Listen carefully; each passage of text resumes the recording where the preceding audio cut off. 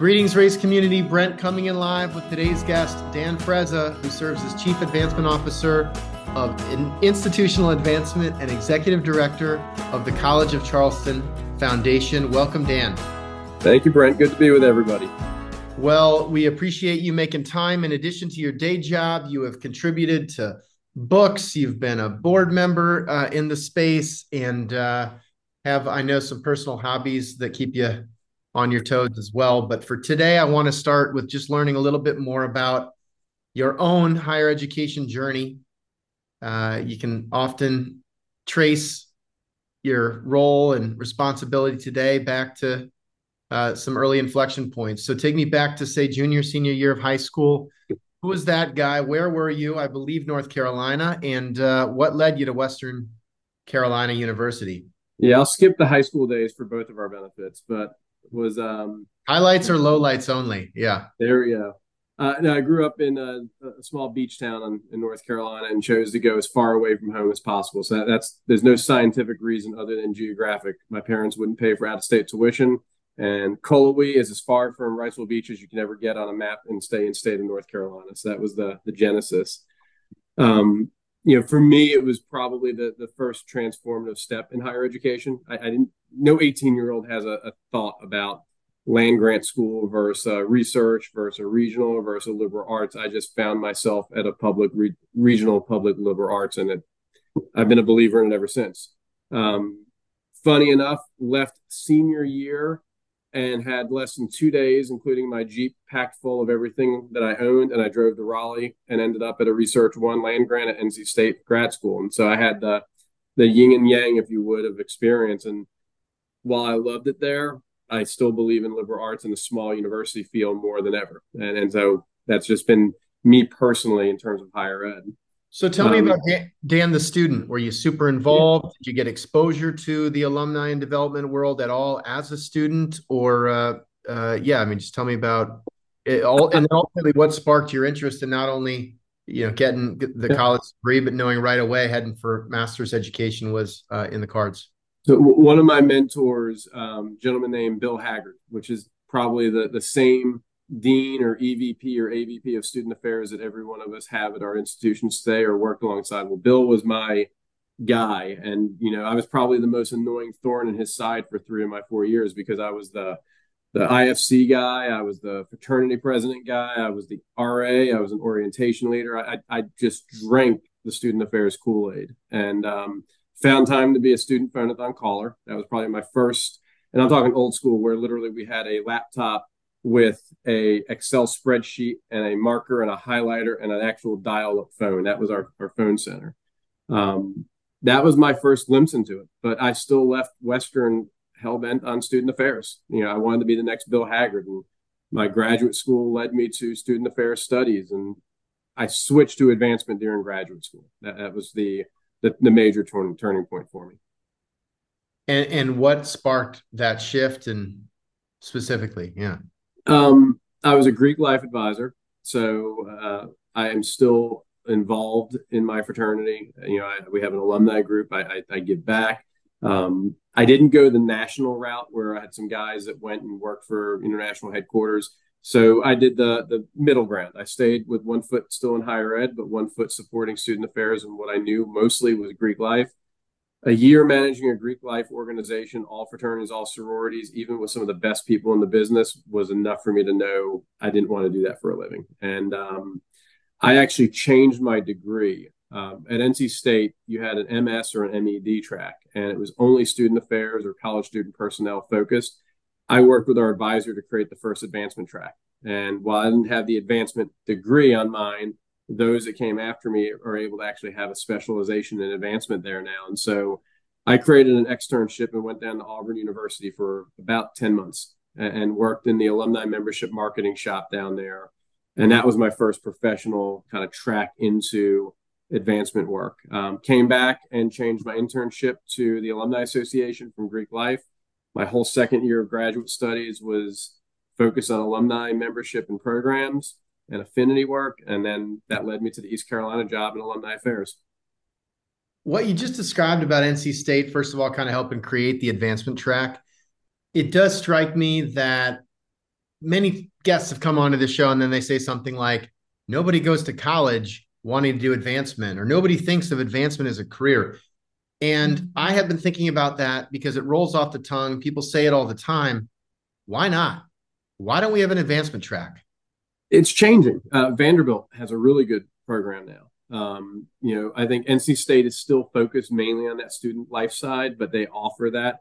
I think our generation is the generation that grew up in the industry in a way that saw it as more than a job. And that's not to discredit anybody who was before this generation, but you go back to the 1990s, advancement work at the university level was comprised of community members, good alums, alumni, folks that were engaged and ingrained in the organization and the environment, and they had a lot to contribute, and they did a really remarkable job. Enter the 2000s, you started to get a more professionalized role, and that's when you saw some of the vendors, I think, also take a same step forward. You and I are similar age. I watched you, from the ever true beginning days and the volunteer role of a reunion person to what you built. Same thing. Nobody woke up and said, I'm going to create this enterprise. Our generation just sort of figured out this is a field we enjoy. I just was lucky enough to have 1 year left in the degree to make that pivot. Had it been a year later, I would have had a master's in student affairs and still found my way into advancement work. And so you then went to East Carolina University. So you are really just covering the state. Great North Carolina coverage, as we'll talk about on your next stop too. But tell me about the move to East Carolina and the kind of shift from student to full-time professional. So I'd love to say that East Carolina was much like my decision for Western, it wasn't rooted in a lot of common sense, but it made sense at the time. It was probably wise today. My wife was there. We were dating, so she was a grad student still at East Carolina, and I had a chance to go back to Auburn and work full time. And I chose the path closer to home. She's also from the eastern part of the state, and I think it's worked out well for us personally. So we're happy with that. The draw was a gentleman named Paul Clifford, and Paul is another transformative figure, I think, in our business. Paul is the lead at Penn State today, but he led the Oregon program. Prior to East Carolina, he led the James Madison program in alumni affairs. What I love about Paul is he was the first disruptionist that I worked alongside and taught me not to be afraid to disrupt, but in a creative and careful manner. And so Paul was building this remarkable program at ECU. And I learned negotiating. My first paycheck or first salary was $29,000 a year with a graduate degree. And I remember negotiating up with him, which didn't get me more than a penny. But I remembered learning alongside him for 3 years as he built a membership program from scratch that I got to help be a part of, which was fundraising in alumni affairs. The sponsorship approach that he took was something I had not seen, and frankly, haven't been in a program since then that I think maximized it to that level.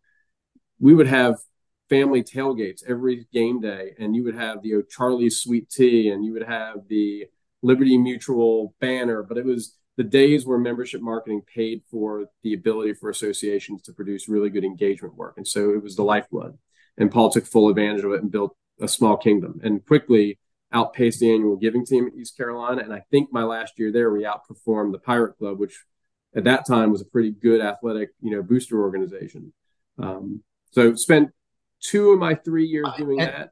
And I'll just share, Paul was a guest on episode 35 of the Raise podcast and is somebody that I think of as a friend and mentor in the space. And shortly after he left East Carolina, he did take over the alumni leadership at University of Oregon and actually had the opportunity to go visit him out there, which was just an amazing experience. I even snagged a Oregon Alumni Association membership trip, Dan. So, yeah. We can strike some of that from the record. The fun fact with Paul, we still remain friends today. We contact one another from time to time, but Paul and I vacation at the same place. I won't say where, same week every year. And over the past, 17 years since I worked with him now, I've still run into him literally as we've done our jogs or walked across the street to get a cup of coffee. Don't plan it. You just literally bump into one another. And it's like you bump into somebody you talked to a Monday ago, not a year ago. I love it. And then Paul also, go ahead. I said, Paul also taught me. So I remember this when I was there and I was young and I was focused on the salary just as much as the job. I had a chance to take a promotion for Paul. And I remember Paul said this, are you doing this for the money or are you doing this for the job? And I like any 20-something-year-old, was not truthful to myself or he.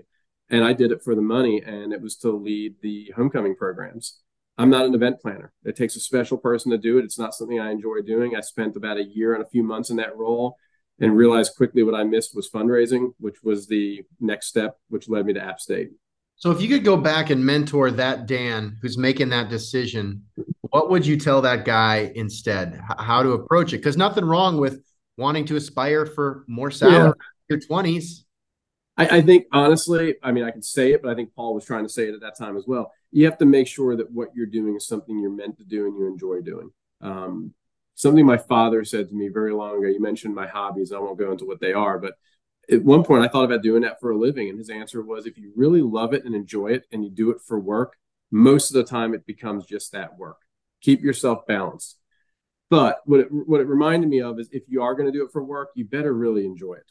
Because if it's just work that becomes more work, that's not a place to live. And so I would give somebody that advice. If you're chasing the dollar, it still better be worth it and aligned with how you're wired, what you enjoy doing, what's meaningful to you, because that's when you produce your best product, is when it's, Evertree is a perfect example of that. If you didn't enjoy this, you would not have built the product that you've had. There's no way you would have survived as long as you have, personally as well as a business.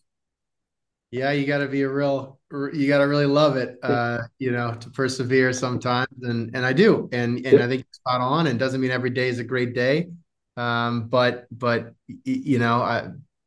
people talk about YOLO all the time. I've been saying lately, look, you only work once too. And so you might as well spend your time doing something that you enjoy, where you can achieve obviously personal goals too. And yeah.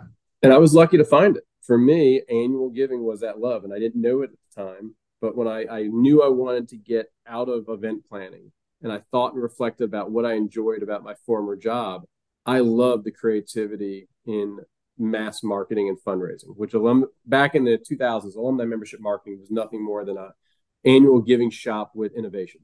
I mean, truly, I remember going to the camp conference all the time, and I was involved in that.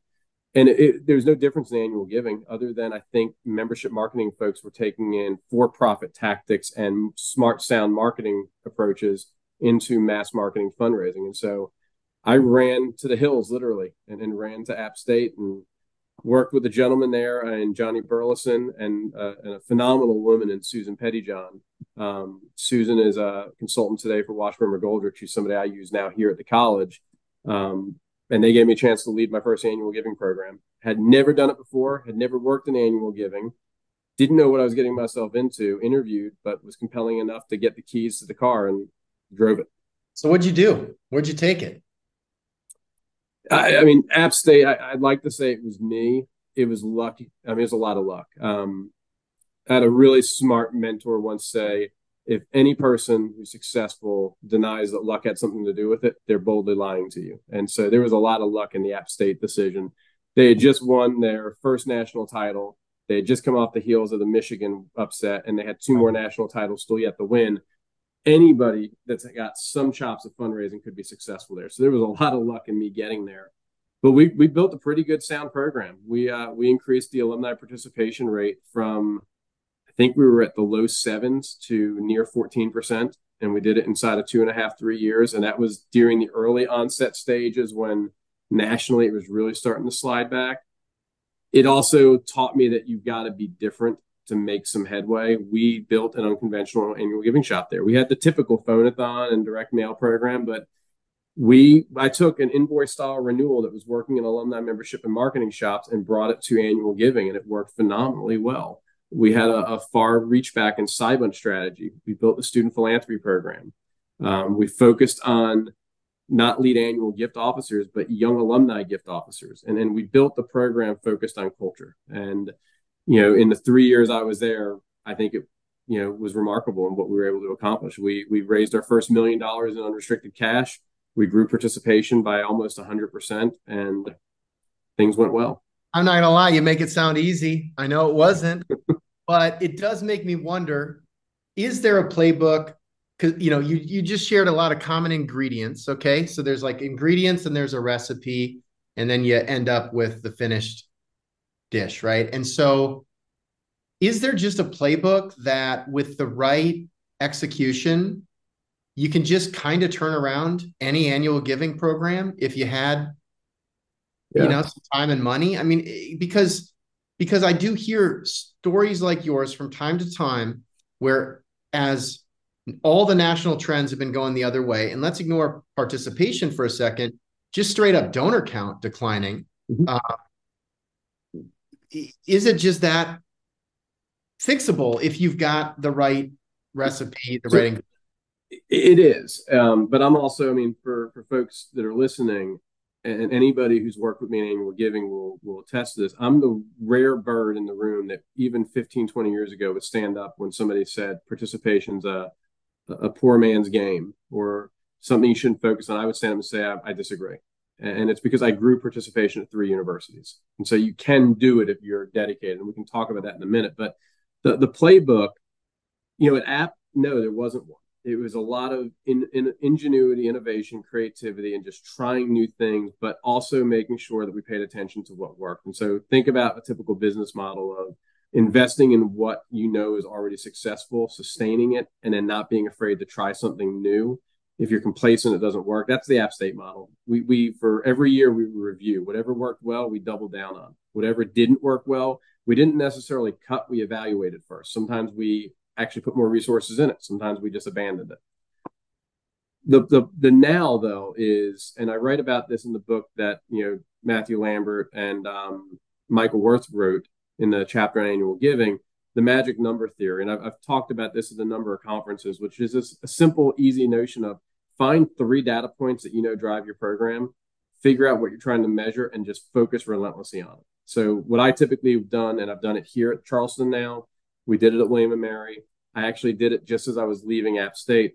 We pulled a multi-year giving history to tell us what our donors were already telling us. So I'll share the William & Mary story. 47.3% of those donors had made a gift at least once every 5 years. So we knew at that point in time what our program was telling us. We didn't have an acquisition problem. We had a reactivation opportunity, but we had a retention challenge.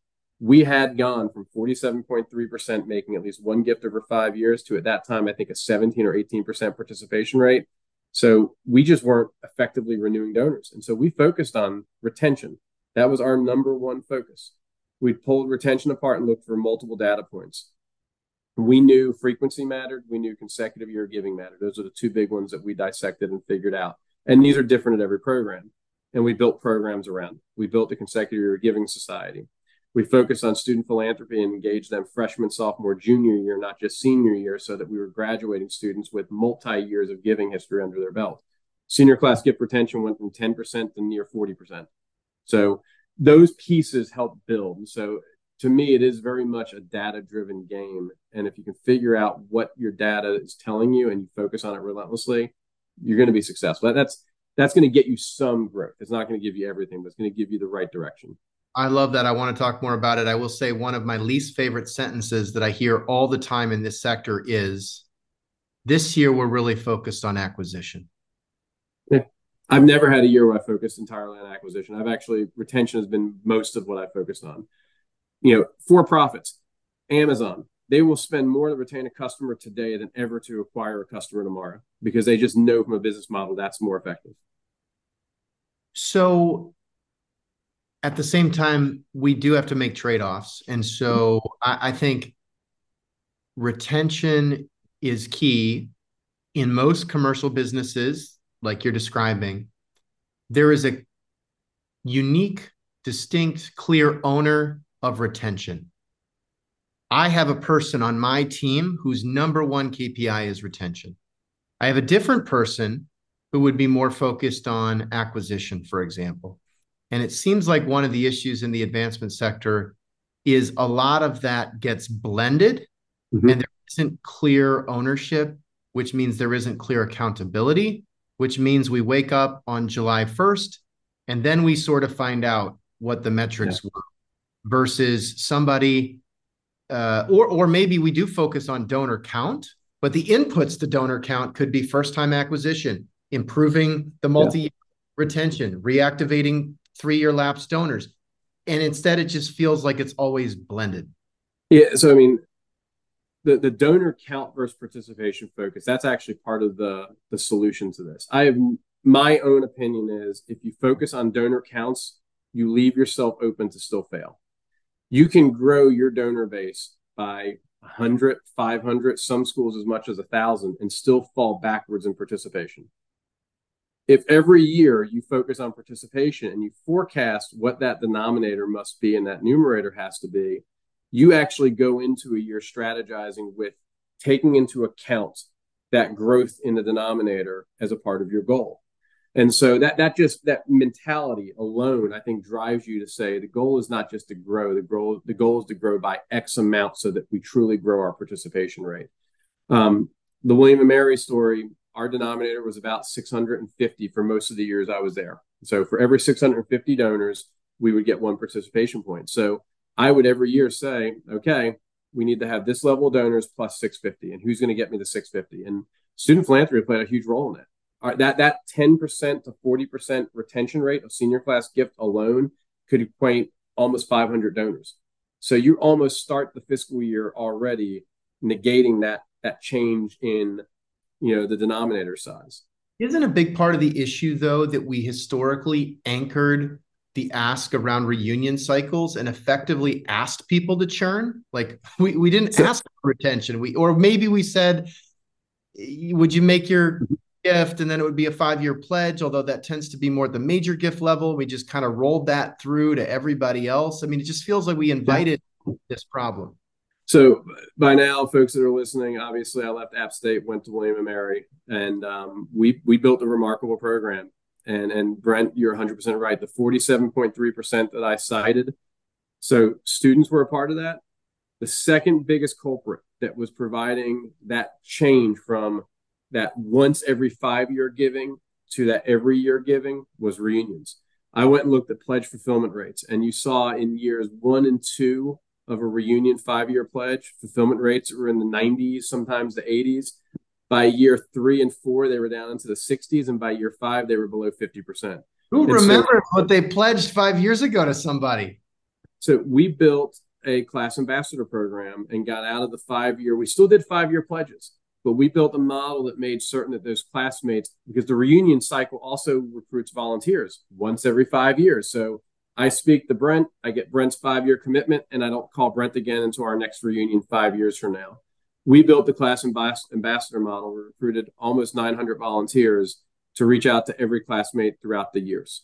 So that peak and valley or ebb and flow, we saw a drastic change. So class participation rates across the board went up, not just in reunion years. So for us, it was retention was driven by a reunion every 5-year model, and it was driven by some of our young alums that were giving episodically. So while this is happening, and thank you for sharing the success story, I know it's one you're proud of. You should be. A lot of people have learned from that around the industry, and you've been really good at sharing and engaging.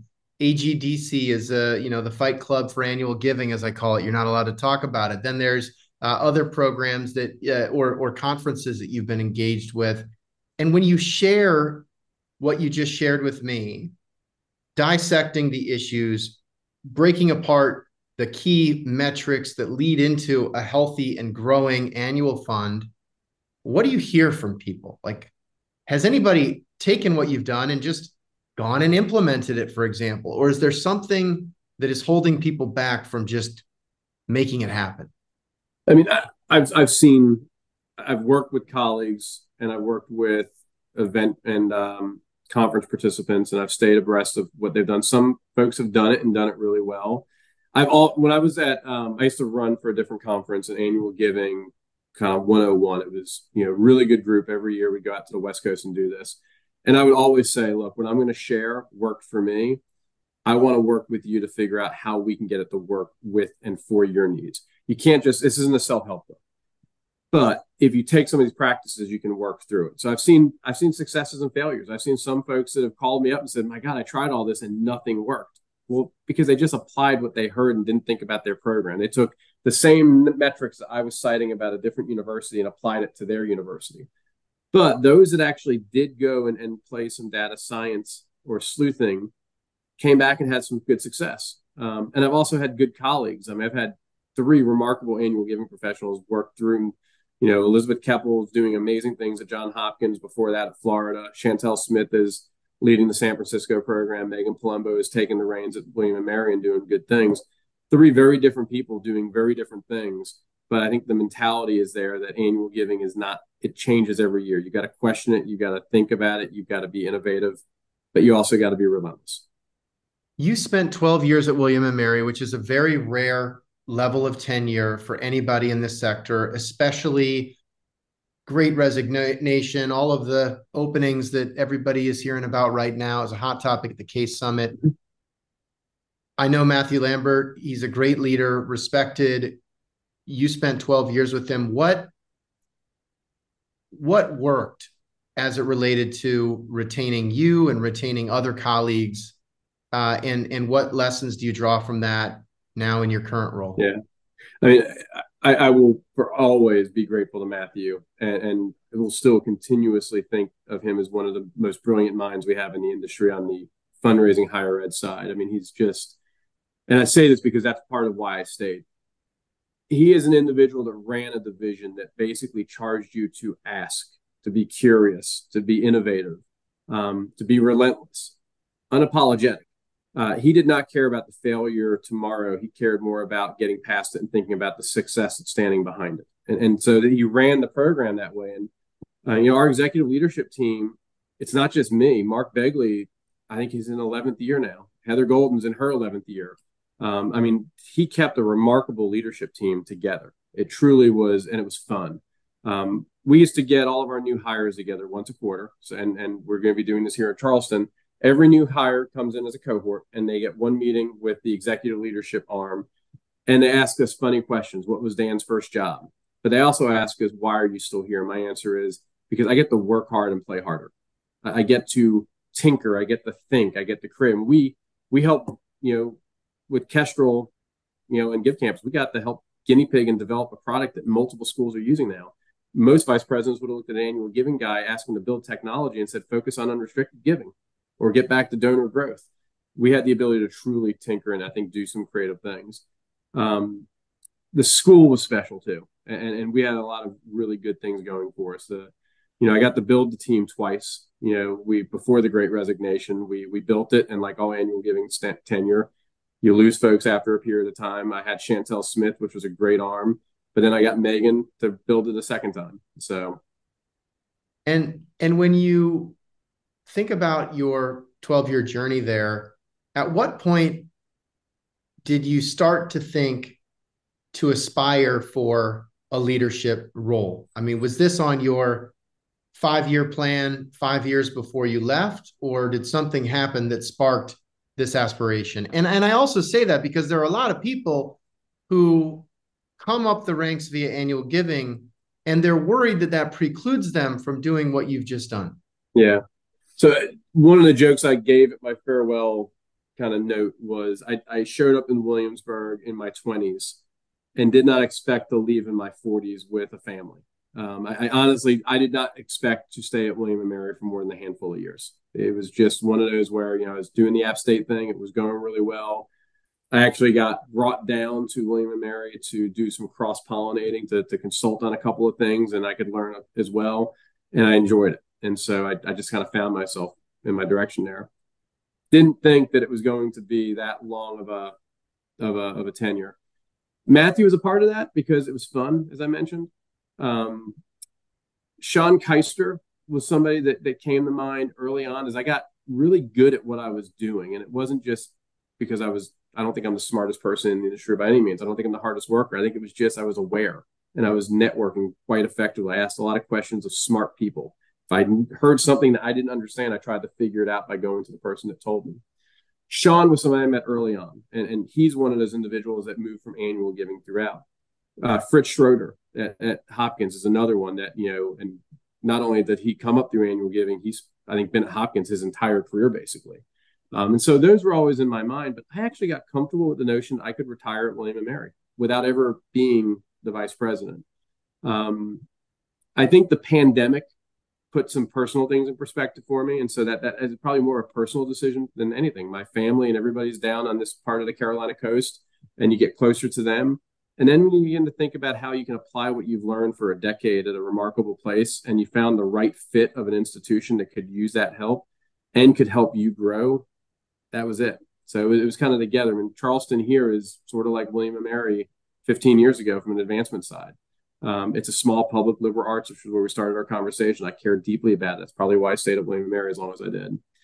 But no, to answer the question succinctly, I don't think I ever had this idea that I was going to just take steps up to being the VP. I thought early on maybe, but I got pretty happy leading my part of the pie.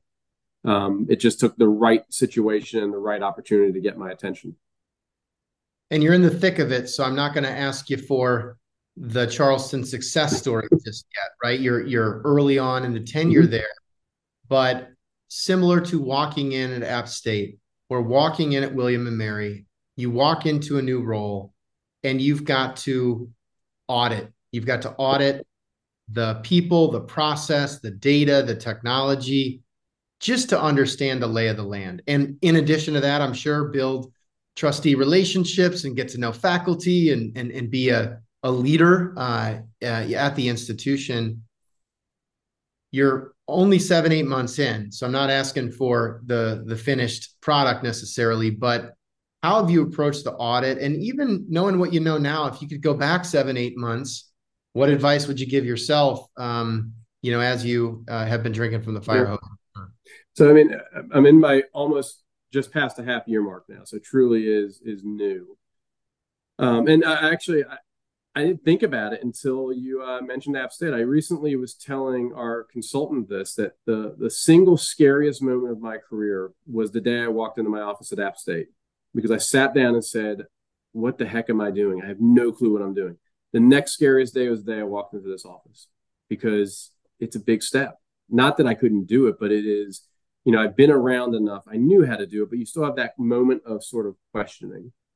But then I very quickly got to work, because I realized I was at a shop and learned from a lot of really smart people, and I was actively involved in a lot of what we've got to do here. And so it came second nature in some sense. We've developed this really quirky metaphor here. And I'm not a marathon runner by any means. My wife has been, but this notion of you sprint to start a marathon, which is a real tactic that some folks use, which is they sprint out of the gate to get to a moment of reprieve so they can collect themselves and then run the race they want to run. So when I got here in February, I basically said, okay, sprint has to be short by its definition. So it's a 6-month sprint. It ends on September 1. So we've been sprinting for the last 6 months just to get ourselves triaged and in place so that we can now get our moment of reprieve, which is the rest of the fiscal year, so that we can plan and begin to really methodically think about what we need to do over the next several years. Those are things like we've reorganized our leadership team. We've reorganized some of our responsibilities. We just hired the school's first student philanthropy and young alumni dedicated person. We centralized communications. We took on all university events and moved it into the advancement shop so that we have the ability now to make sure that all of our donors have a similar and cohesive experience, both in the fundraising side, the engaging side, and the stewarding communication side.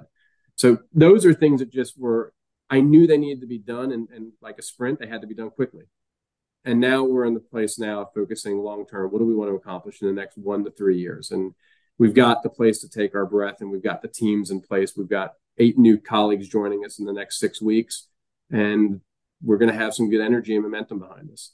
Every bit of that was me watching good leaders and reaching out to folks. I've called more vice presidents I've worked alongside or met along the way, because you do feel like you're on an island, especially when you come to a shop where you were the outsider, because you can't call your old colleagues because you're concerned they may think you can't hack it. You got to be careful how much you ask the colleagues that you're now inheriting. That's where networks are so important. And so I've been happy to reach out to folks like Matthew or Paul or DJ or any folks I've worked with along the side. And it's August 29th, listeners, by the way. So that September 1st deadline is right around the corner here. And we got a hurricane tomorrow, so I'm losing a day. I wonder if they'll give me an extra day. When I saw that y'all just finished fiscal 23 above the 30 million mark, which was a few years in a row now, I believe. And I think one of the big tensions of this sector is donors versus dollars, and there are trade-offs. And one of the real unique aspects of the philanthropy sector is it's one of the only sectors where you have customers, if you will, donors that are in the $5 a year level, and you've got people at 5 million or 50 million or now 500 million. No other industry in the world has that range of possible outcomes within the same customer or constituent community. And that's why I think in a lot of cases, we've heard from a bunch of leaders who frankly are relieved that US News and World Report has removed participation because now I don't got to worry about annual giving because my job is to raise as much money as I can in as short amount of time as possible, which whether that's an incorrect or correct perspective, it's reality for a lot of people. You grew up in this annual giving world. You recognize what that means for lifelong health of an institution because your job is not only to raise this money or next year's money or this campaign, it's to build a strong foundation and achieve the near-term goals, which is really, really hard. And so I'm just curious, now that you're in the top spot where ultimately it's that 30 million to 40 million to, I don't know, maybe 50 million someday, that probably is what your boss and the trustees are most focused on, but you've got to strike that balance. So how do you do it? I mean, I've been pretty open since I arrived and frankly did an interview that I think it starts with culture. And, you know, we've spent the last 6 months addressing culture here as a team and culture as a division, as an approach, and a culture of philanthropy, a culture of both engagement and philanthropy matter. And there's not a right or wrong way. I've said this multiple times, you know, over my career. And honestly, I think Matthew is one of the first people I heard and saw demonstrate this. There's not right or wrong. There's just two different ways to approach this. Look at a campaign. People in my shoes approach a campaign one of two ways. They either approach it to get as much maximizing success over a heightened period as possible, which means they don't necessarily have to worry what they inherit because they may not be there for the next campaign. Right. Or they inherit the campaign that they know they're building already. So they've got to build a culture to make sure that they don't deplete the cabinets so that they can go into the next effort or the next phase successfully. I'm that one. That's culturally centered. I want to make sure that we've got a pipeline that is always moving and flowing in the proper direction. And I think advancement as an industry right now is at an inflection point where we've got I won't say a visibility crisis, but we've got an identity challenge. Giving USA data consistently shows that higher ed is less and less a priority in fundraising. So at some point, this is my own opinion, we've got to figure out our identity, which is you can give through alma mater to support other ways of passion. If you care about climate change, if you care about social justice, if you care about education, if you care about community enrichment or hospitality management, find ways where alma mater can fund those initiatives. And I think that's the inflection point that I'm actually focusing on. I think if we do that really well, the culture piece is going to come very easy because now you're not trying to force a large population through a small set of priorities. You're actually taking a larger funnel of opportunity and getting your population excited by it. So a little bit of both there, but yeah, I'm culture all day long. I'm going to focus on our participation rate still, whether US News and World Report ranks it or not. I'm going to focus on our growth of donors, and I'm going to talk about intentional engagement. And look, I think that the growth of donors and being able to show momentum, I would think is really powerful collateral or content for leadership, right? For planned giving conversations, to be able to talk to, like, this is how you can help right now, but look over there and you will see there is a new generation of people being groomed to step into these shoes. And I feel like that's what people want to back a winner, right? And this generation, this last two generations are more philanthropic than most generations before them. They're just more diverse in terms of their philanthropy and service, and they're supporting different and more niche ways. And my question I've asked folks that say, well, I'm going to look at the 97-3 rule, getting 3% of our donors get us 97% of the dollars. Well, that's a real small number. And if we don't capture that relationship now, when they do become, millionaires or billionaires or whatever they are, well, I hope we've done an effective job of getting their attention and earning their philanthropy and earning their trust, because if we didn't, that 3% can go away pretty quickly. So I'm always going to be in that 60-40 rule of, I want as much of our populace to be excited and to be involved and to trust us with their philanthropy. Well said. What can advancement leaders learn from metal detecting? Oh, gosh. So my search for archaeological treasures, it's, diving, metal detecting on land. Honestly, just walk me through the commencement of that hobby. Where did that come from? How do you go down that rabbit hole? It must have been great during COVID. I mean, just tell me more. It's been fun.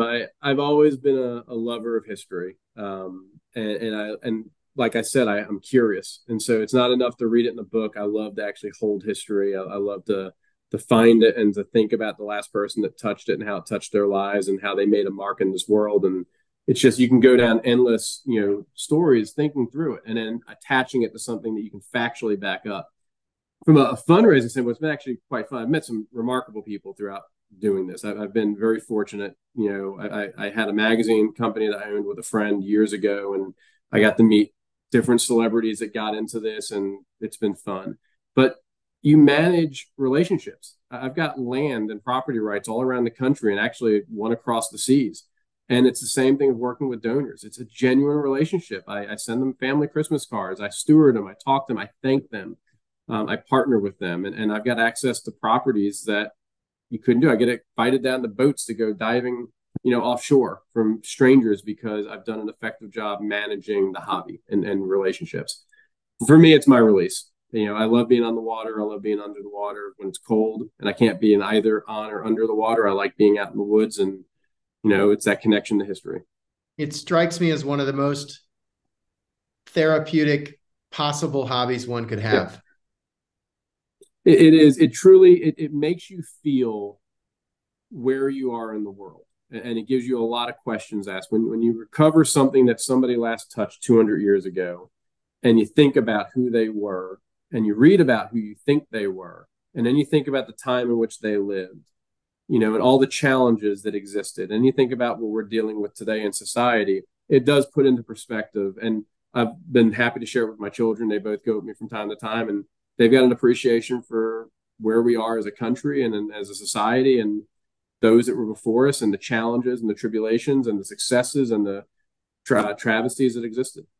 Well, we went down a Facebook rabbit hole where Dan was gracious enough to share a bunch of his history doing this publicly, and it's just amazing. It really is, and I think it's important that people have hobbies like that outside of work, that we have that break, even though it might feel like the inbox is always full and there's never time.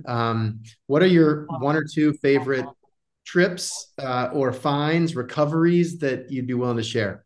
I like the personal stuff. So I have, let's see, my favorite is I've got a uniform button that I can trace back to the actual individual that wore it. And they had a military record that took place during the Battle of Hampton Roads in Virginia, which is a historic, it's the first time that they call them ironclads, but the first time that iron-plated ships actually took part in the Navy. And, this gentleman actually was a part of one of the ceremonies that took place during the day. So really cool uniform button of his, and longer story that goes into it. The other, which is just a really cool personal piece, was I found a Roman coin in a river here in the United States when I was scuba diving on a shipwreck, and it was a ballast pile. And they found these in the Spanish treasure fleet off of Florida from time to time. There's two theories. Most likely it came from the River Thames or some other European city where they would take these stones as ballast to put them into the bottom of the hulls of the ships for the transatlantic voyage to keep them weighted. And it probably got scooped up and attached to mud. So meaning a Roman lost it hundreds of years before it was scooped up in the River Thames, only to be lost again and found by me hundreds of years later. The other theory is that there are people like that, just like me back then, that were hoarders, that loved history and collected things. And maybe they had it on the ship and lost it on the way over here to the United States. The shipwreck was 1770s to 1800. So certainly not the 127 AD Roman coin that was in the ballast pile. So that's a pretty cool piece because it's got a story to tell, and it may have been from a collector found by a collector. I love it, Dan. I've known you for a long time, but I feel like I actually know you now. So I really appreciate your willingness to share and wish you the absolute best as you continue to build the culture, which without that, it's hard to do anything else that shows up on a strategic plan, and look forward to continuing to get to know you in the coming months. Perfect. Well, I appreciate it, Brent, and I hope you and there's a couple other gentlemen that are in the industry that you all are continuing to innovate and push us to be creative and to be tinkerers. And so, Evertrue, I think, is a good example of that. And, Adam and Kestrel, two other really good folks. But the three of you are doing a remarkable world of good for our world and our industry. So keep pushing us. We appreciate it. And likewise, right back at you. Keep pushing us. We need more of it. There's a lot of good to unlock, and glad to be on the journey with you. So with that, I'm going to wrap today's episode featuring Dan Frezza, who serves as Chief Advancement Officer of Institutional Advancement and Executive Director of the College of Charleston Foundation. Thank you, Dan, and take care, everybody.